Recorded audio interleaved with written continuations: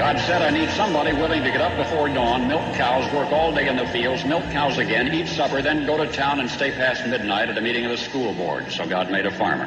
My administration will be focused on three very important words: jobs, jobs, jobs. A policeman must be a minister, a social worker, a diplomat, a tough guy, and a gentleman. And of course he'll have to be a genius because he'll have to feed a family on a policeman's salary. From this day forward, it's going to be only America first. America first. We, the citizens of America, are now joined in a great national effort to rebuild our country and restore its promise for all of our people. Because today, we are not merely transferring power from one administration to another, or from one party to another, but we are transferring power from Washington, D.C., and giving it back to you, the people. Hold on to your seats. Buckle up for safety. You are now entering another dimension with the Scott Adams Show.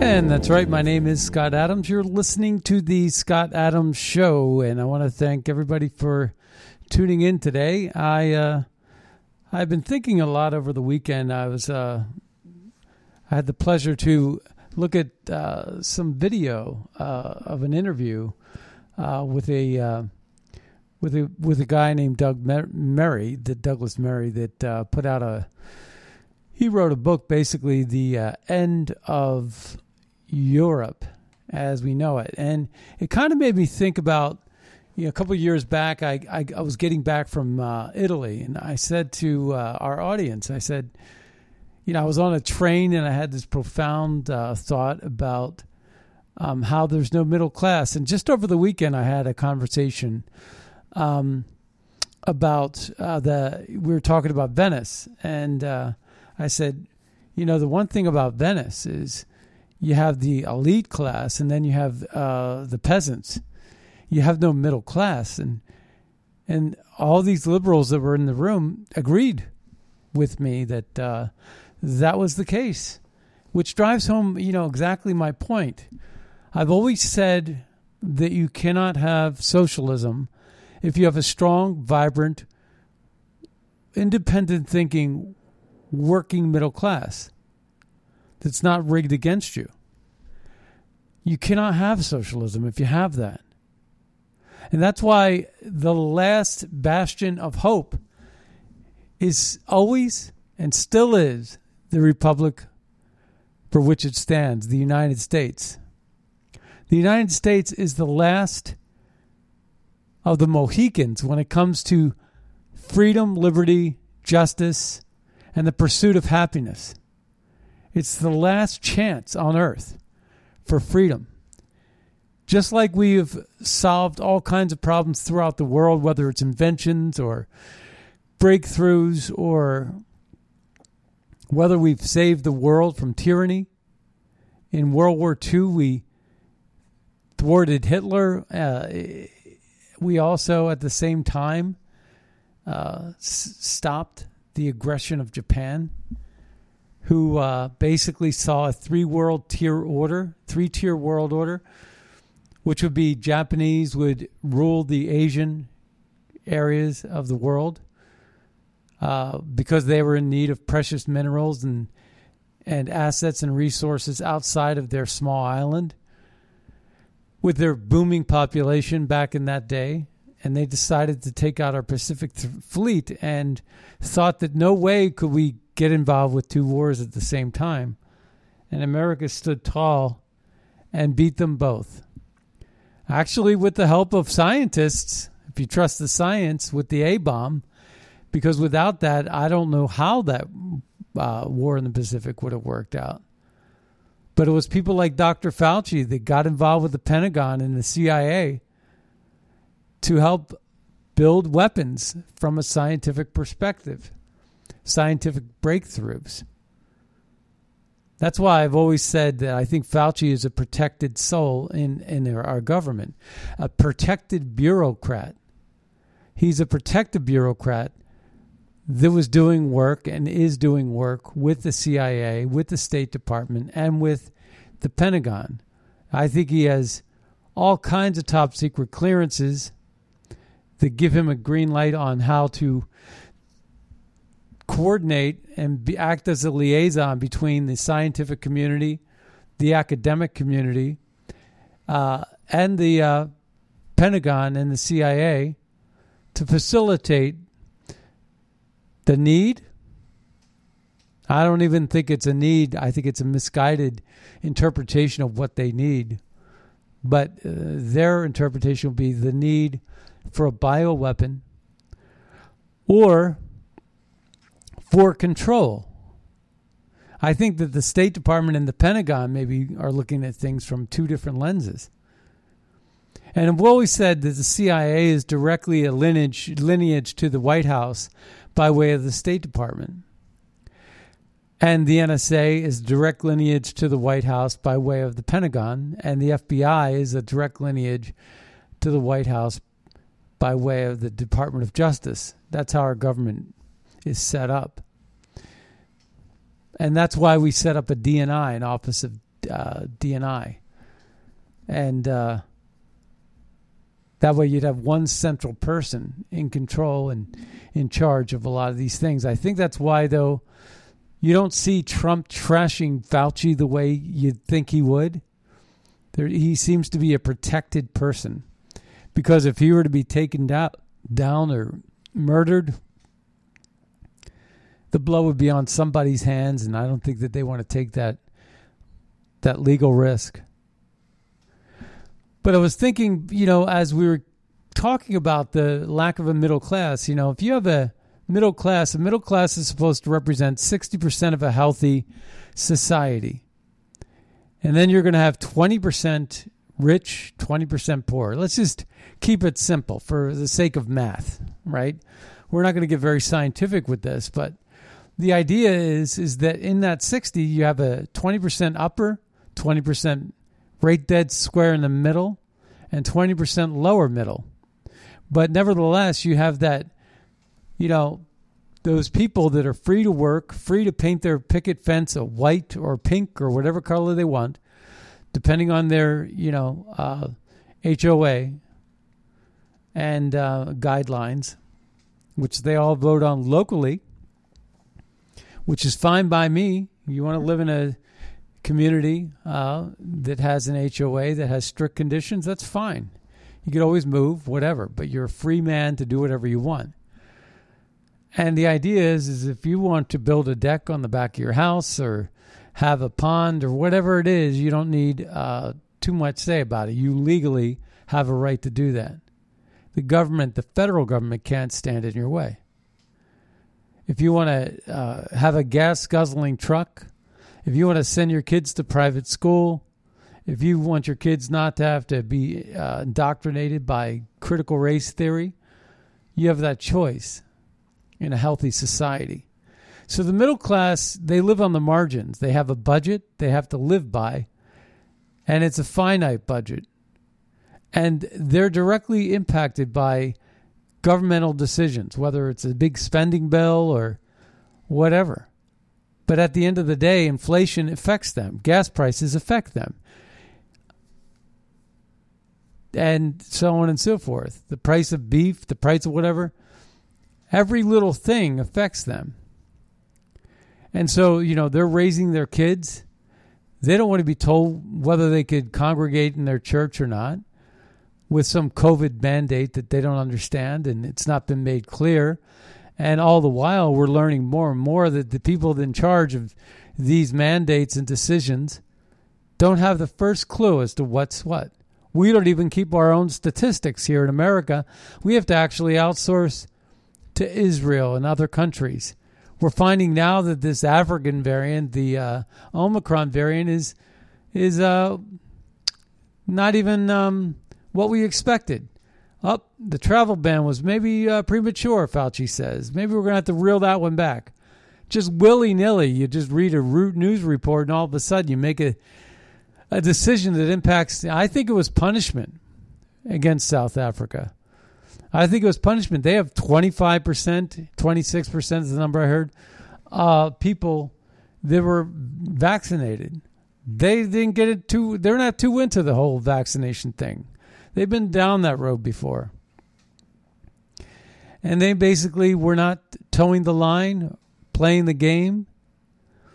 And I think at some point, they decided they stopped with we don't want any more Pfizer vaccines. We don't need them. Oh, you can't have that.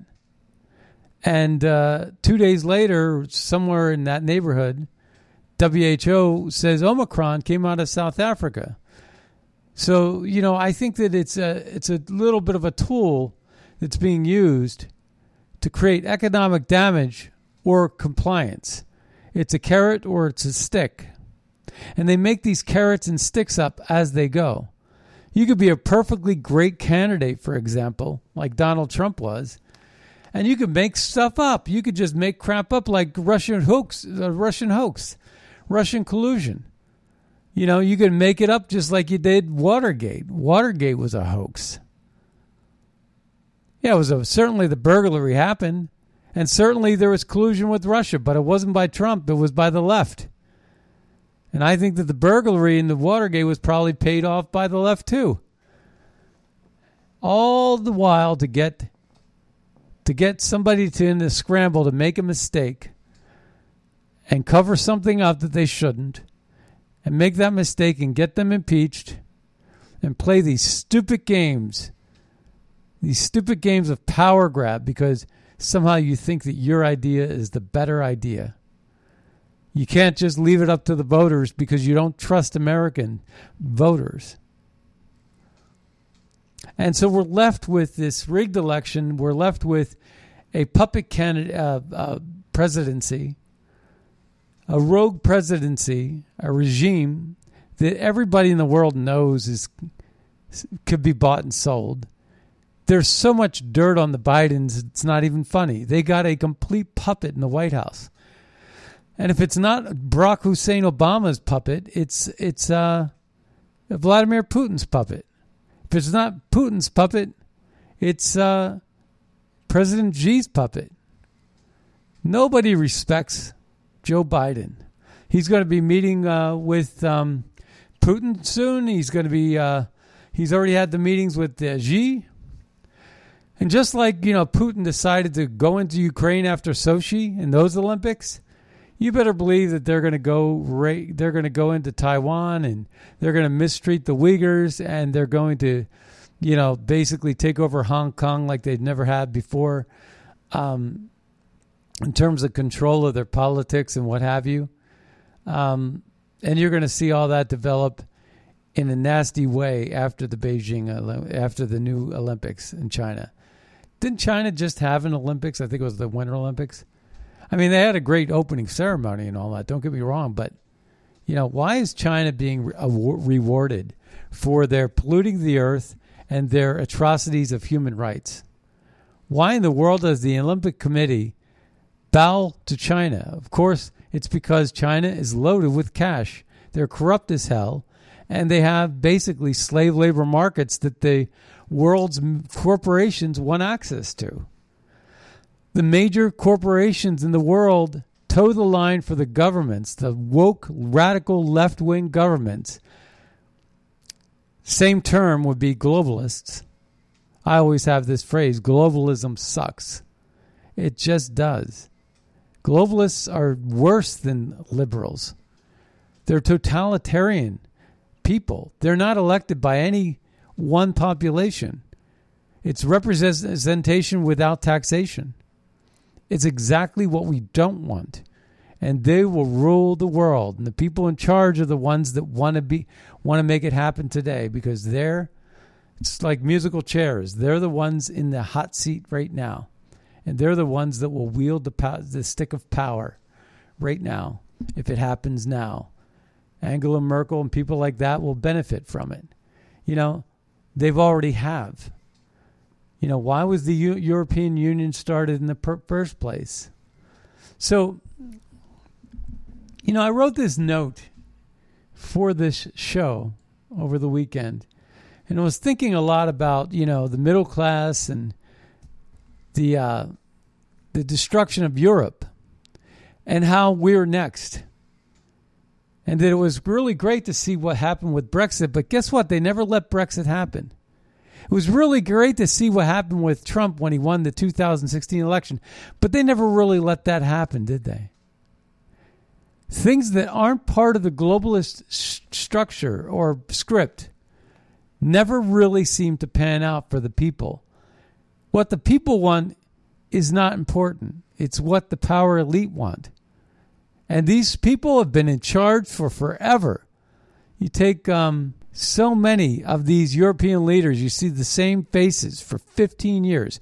Putin, when was the last time? Can you remember who preceded him? How about Angela Merkel? Will she ever leave Germany's top tier? She's still got her face planted all over the place. I mean, when is she going to leave already? How about de Blasio? All these people. I just want to see them gone. They can't leave soon enough in my book. The governor of Virginia, leave already. That kind of thing. So I actually wrote this note. It says, this was my note for the show. It was actually just to try to keep me tighter because I always go off on a tangent. And I said, civil liberties versus public safety confined to science. This is what we're going through, folks. The way they're actually getting to violate our civil liberties with COVID is through science, academia. They're combining it all. The medical profession, the medical world is radically left. It's as left wing as the academic institutions. And I know this because the CDC, all their employees, they said, how did you donate in the last election? And this came out like in 2016, so it must have been the Obama election or for Hillary. What did they donate? Whatever it was. It's about 4-year-old data, and the answer was 98%. CDC is radically left, and they don't even keep statistics that help us in these pandemics or endemics or whatever you want to call it today. But the civil liberties, our civil liberties, are being stampled and trampled upon by using public safety. For example, if you yell fire in a movie theater, guess what? You're going to go to jail. You could have caused a stampede. You could have made it an emergency situation where people got trampled on and killed. Unsafe. And then the whole argument, what they seem to be going toward is, how dare you walk along without getting a vaccine? You could kill us all, just because you want to be some hero. It's like, no, I'm exercising my civil liberties, my inalienable rights as a human being. This was sprung upon me, and you provided no data, and the data you did provide was completely from one party affiliation.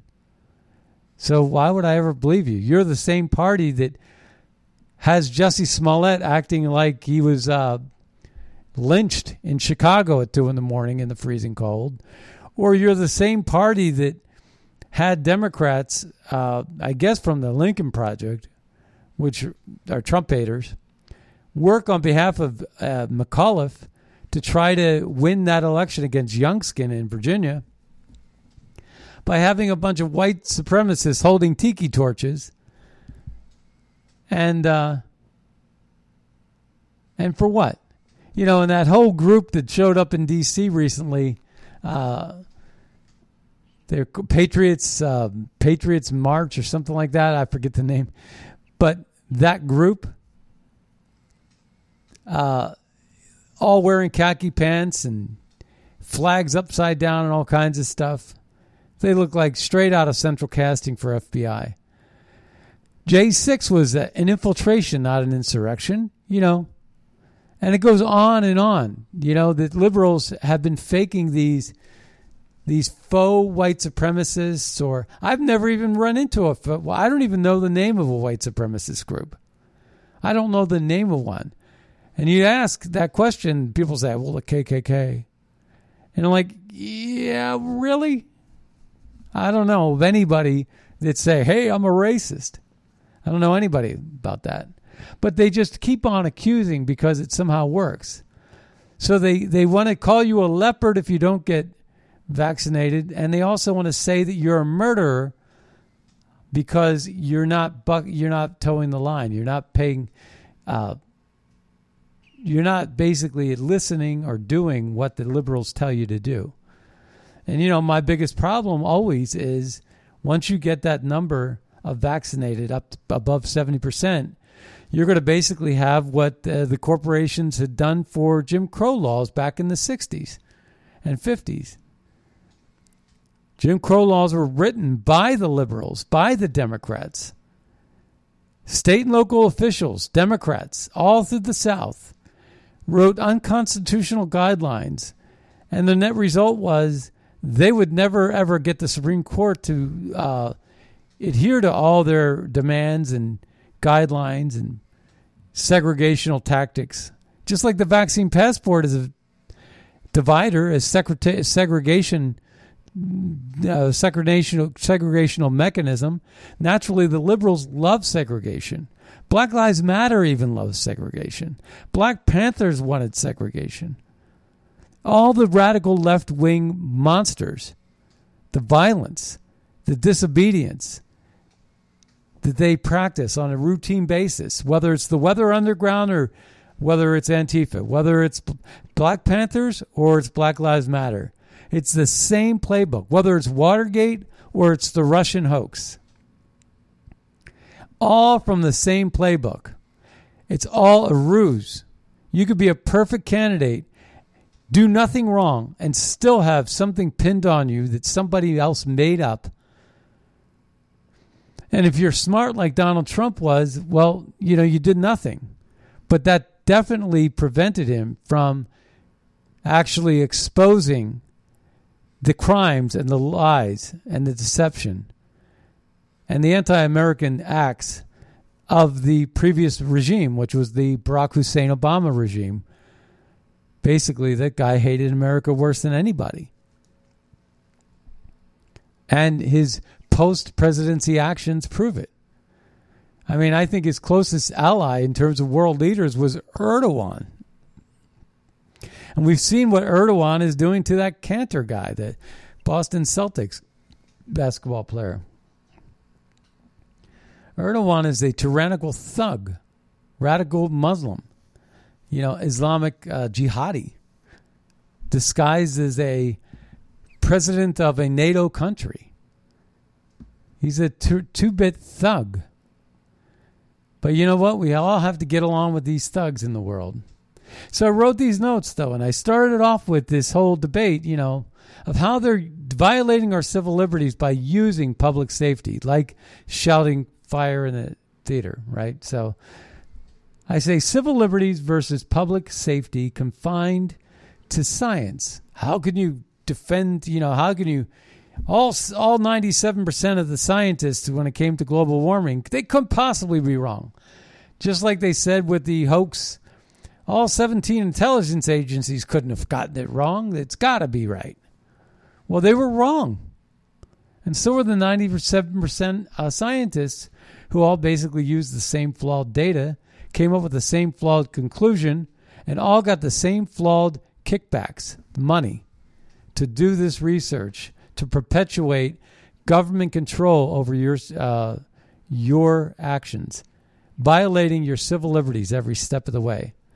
I mean, if they haven't used 9/11 to violate your civil liberties through the Patriot Act, by God, they're going to do it some other way, whether it's global warming or whether it's COVID. They are going to get you. They are out to get you. That's what they're out to do.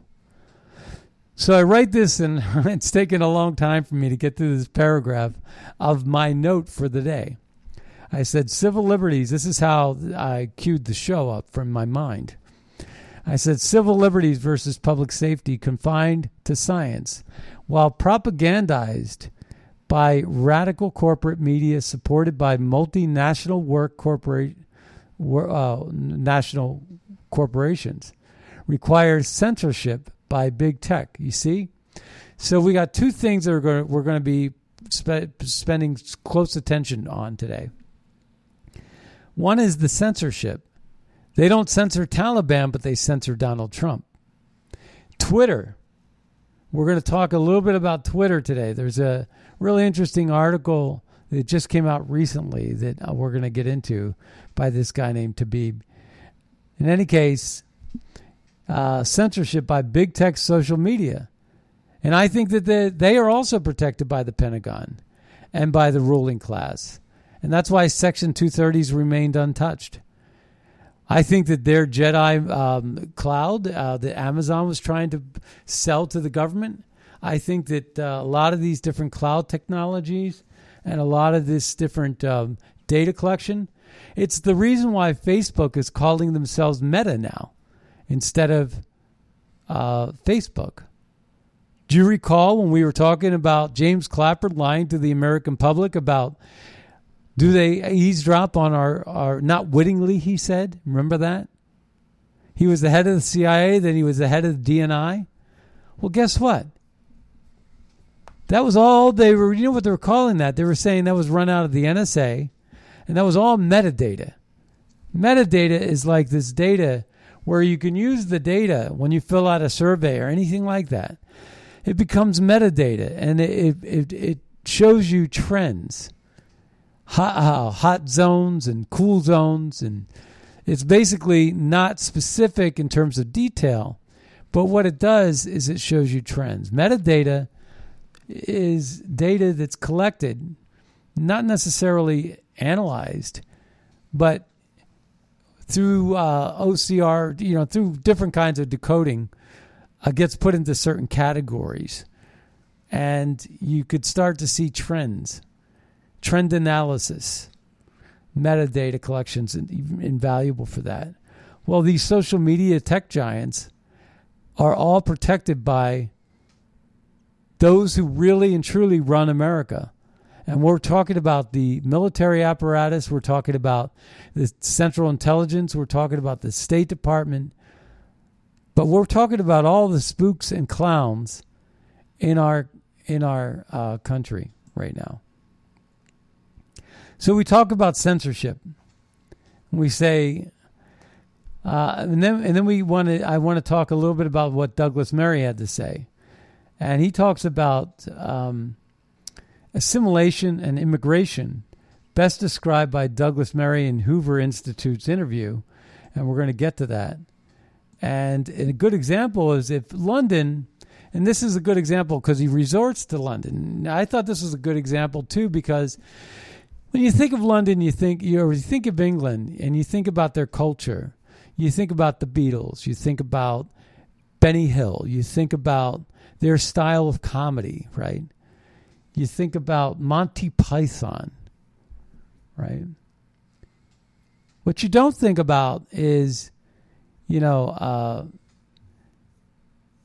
think about the London mayor, Amir Shah, forget his name, but in any case, the radical Muslim liberal, communist, socialist, Amir Khan, I think that's his name, and he's the mayor of London, and he embellishes and he promotes, he loves the fact that London now is like international, and that Douglas Murray goes into the idea that London is no longer English. It's a minority. And we go back and we listen to Joe Biden talking about while Mayorkas, the Department of Homeland Security's, the guy that's opening the southern border for us, right? Allowing all this riffraff to come through our country, whether they're tested or not. Even Fauci admitted, well, that's a whole different story, right? We don't have to test those people. We have to test everybody else. Travel bans galore, but not for the people that want to come through our open border. Well, that's going to be put to a stop now that we have Remain in Mexico restored, but that's a whole nother topic right now. The point is that they were talking about London losing its identity, England in general losing its identity. And I said, wow, that's interesting. Because once you lose your identity, you lose your ability to know who you are. If you don't know who you are, you don't even know why you would defend yourself, your country, your city. And if you don't have that, you don't have the need. Then if you're an international city or international country where you're no longer English, if you're London, you no longer know what the Beatles are, you don't know what Benny Hill was about, you don't know what Monty Python was about. Now it's all radical Islam and it's this, that, and the other. It's a whole bunch of high crime and misdemeanors and crap. People stabbing each other in the streets. And it's all this other nonsense, right? It's absolute nonsense. And so what we have is we have a situation where if you're international, then here's the $1 million question. What's the big deal with open borders? So if what Joe Biden said about America is that we'll be a minority, Americans will be the minority in our country that will be taken over by every ethnic group known to man, but it won't be American anymore. And that's why they want to tear down the statues. Again, it's because why would you even consider having a border if you're already a melting pot of international riffraff, mishmash? They're going to control the globe anyway. See, that's what globalism is. They don't care if they're in Montana or in Timbuktu. They don't care if they're in Transylvania, Romania, or wherever. They don't care because they're going to rule the world without borders. That's what the whole European Union was about. Taking away the borders, taking away your identity. What they're doing with all this import of refugees and UN programs and open borders. If you're so confused as to who your identity is, you don't even know if you're Londoners, if you're from England and you're in London, like what Benny Hill was about or the Beatles or Monty Python. It's now taken over by, Muhammad and sons and their knife-wielding jihadis. At some point, why have a border? Because what are you defending? It's international. There's no identity. There's no nationalism. And it's the difference between international globalism, which is really driven by socialistic and communistic practices, and what Trump was all about, and what Brexit was all about. Even though the custodians of Brexit did not have the people's best interests at heart. It was about nationalist populists. It wasn't about nationalist socialists. See, Marie Le Pen over in France, she's a little bit scary because, Hitler was a little bit of a nationalist communist, nationalist socialist. And that's a scary brand. But if you have nationalist populist, all about federalism and smaller government like Trump was, you're going to have more bilateral deals that are fair trade. And that's actually good for the people that vote for their representatives, but not maybe so great for the multinational corporations because it doesn't give them a leg up or an unfair advantage to the small mom and pop stores on Main Street. And so there we are. The crux of this show, which took so long to explain. So internationalism, right here, globalist internationalism versus nationalism, populism. are the struggle of the day. Internationalism is when borders become meaningless. And a country without borders is no longer a country. Have you ever heard that phrase before? Who then becomes the power elite who control everything? Chances are they are unelected, out of touch millionaires representing their own end issues while benefiting from taxation without, which is in this state amounts to slavery. So taxation without representation is really slavery. You're now sheep. You're now slaves. And that is a sad, sad, sad place to be. Now, I'm going to try to play some of this. This is about the death of Europe. This is Douglas Murray. I want you to take a listen. Now, this is long. It's 47 minutes long, but I'm going to play the first 7 minutes or so to give you a little bit of a the gist of what we're talking about. But I posted this up on my social media. I recommend that you take a listen. It was a very strong interview. We're probably going to break into this at some point because this is a YouTube audio where we're probably going to have a couple of commercials, and that's going to be annoying as can be, but we'll work with it. Here we go. The strange death of Europe. I quote, "Europe is committing suicide, or at least its leaders have decided to commit suicide. Whether the European people choose to go along with this is naturally another matter," close quote.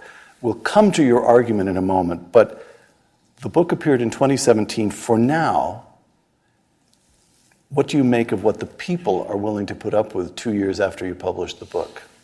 It's very interesting. In the 2 years since it came out, it's been coming out I think it's now out in every European language, so I've been pretty constantly. I'm in a different country every week in Europe and elsewhere, and so I get a pretty good sense of where things are. I would say there are several things. The direction of travel hasn't changed, but some of those in positions of power have done things that I was surprised they would be willing to do to slow it down. I'm thinking particularly of the fact that the book centers on the migration crisis of 2015, which I just see as a sped-up version of something that had been happening for decades.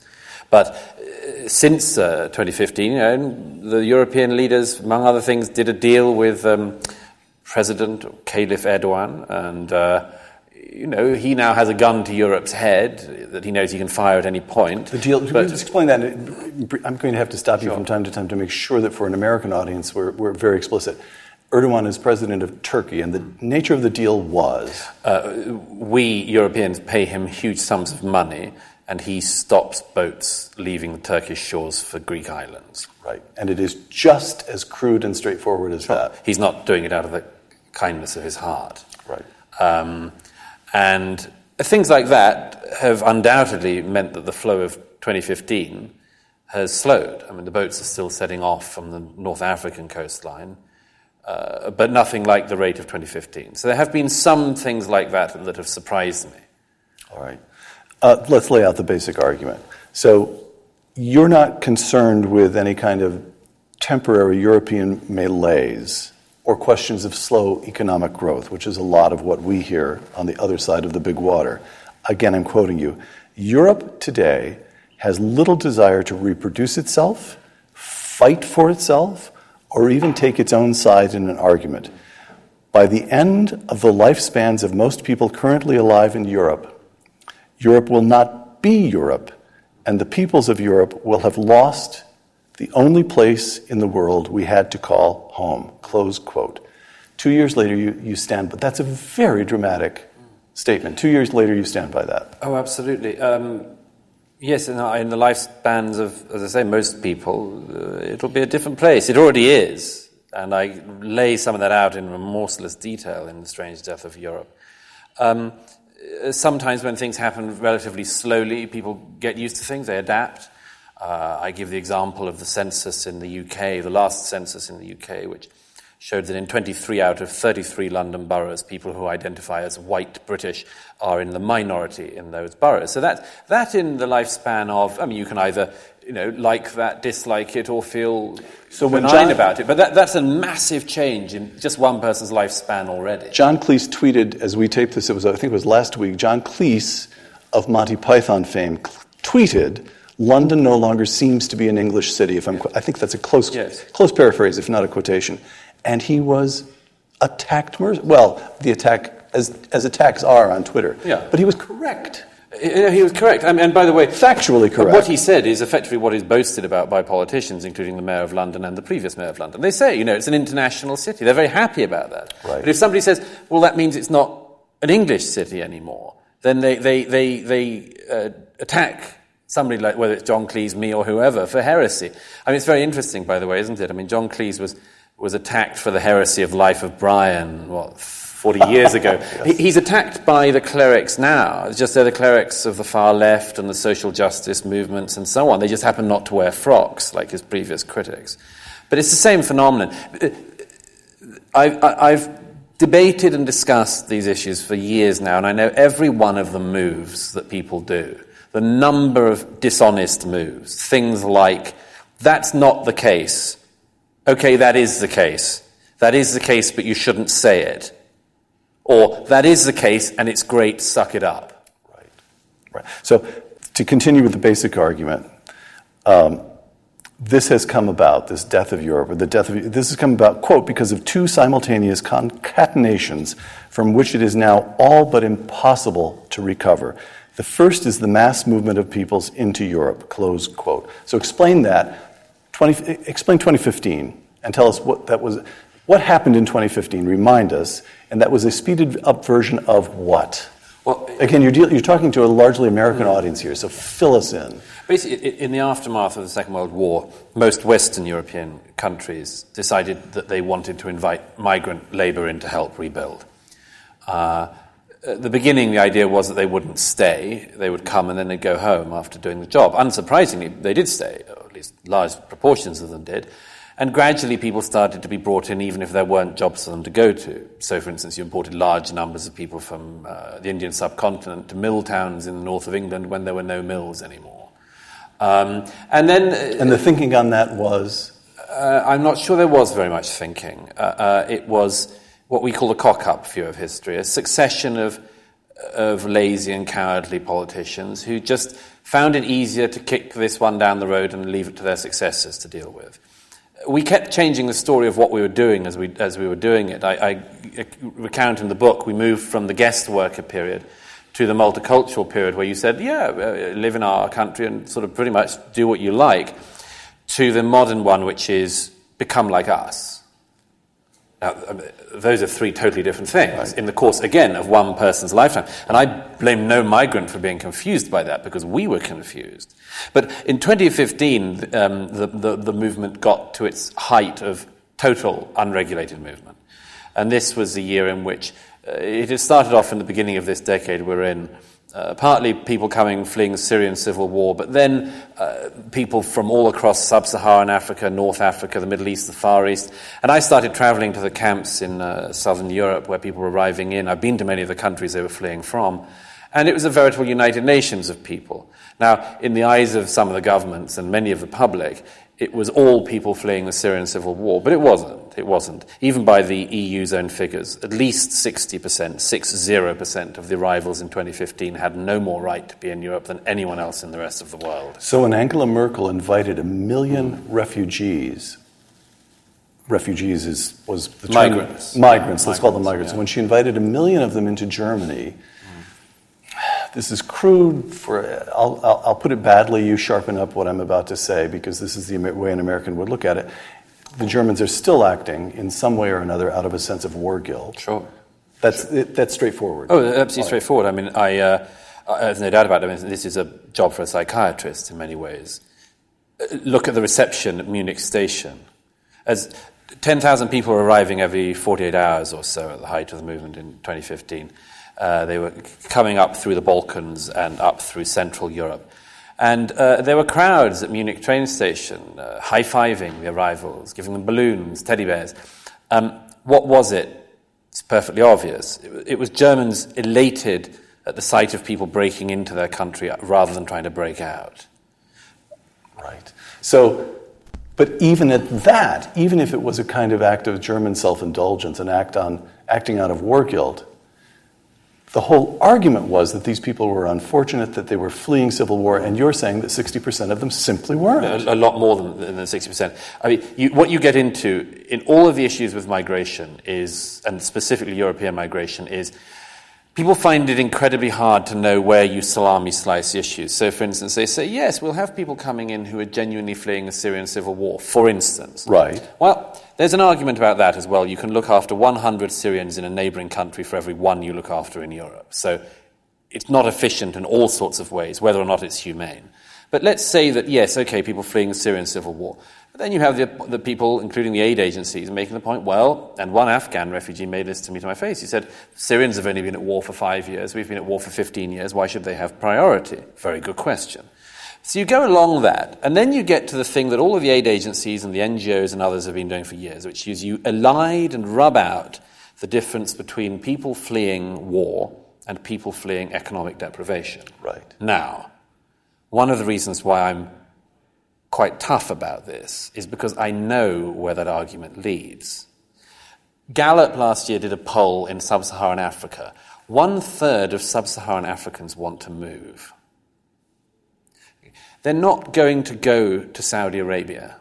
They're not planning to break into Yemen. They want to come to Europe. Now, in my view, the catastrophe underlying all of this is the presumption that every country in the world is basically a country for the people of that country, apart from Europe, and Europe is a place for the world. All right. A few figures from... So we're gonna end that interview there, but there's a lot more to that. It's I think it's a remarkably good interview. But you know, the thing is, I've always asked the question, why don't they just move to a neighboring country? You know, we were talking about that with Afghanistan. Why don't they just go to Uzbekistan? Why don't they set up why don't we get the world's wealthiest nations to help set up communities not far from the border of Afghanistan? That way, when the Taliban falls or whatever next thing happens, they could always maybe go back to their home. Or they could somehow work out a situation where they could stay in touch with their family members. Why do they have to be displaced halfway around the world? And let's face it, I mean, it's not like... Europe is a very expensive place. So you go from a mud hut for economic disparity or political dissidence, and somehow, or planned obsolescence or planned chaos. You know, I mean, these planned tragedies are heartbreaking. We saw it play out firsthand in Syria, and I definitely agree with anybody who makes the argument, which we've made on this show, about how Afghanistan was fully planned out under the Trump administration to have a routine and natural exit. And then all of a sudden, you have this exit that is completely tumultuous. We still don't even know where a large number of Americans are in Afghanistan. They're still trying to get out.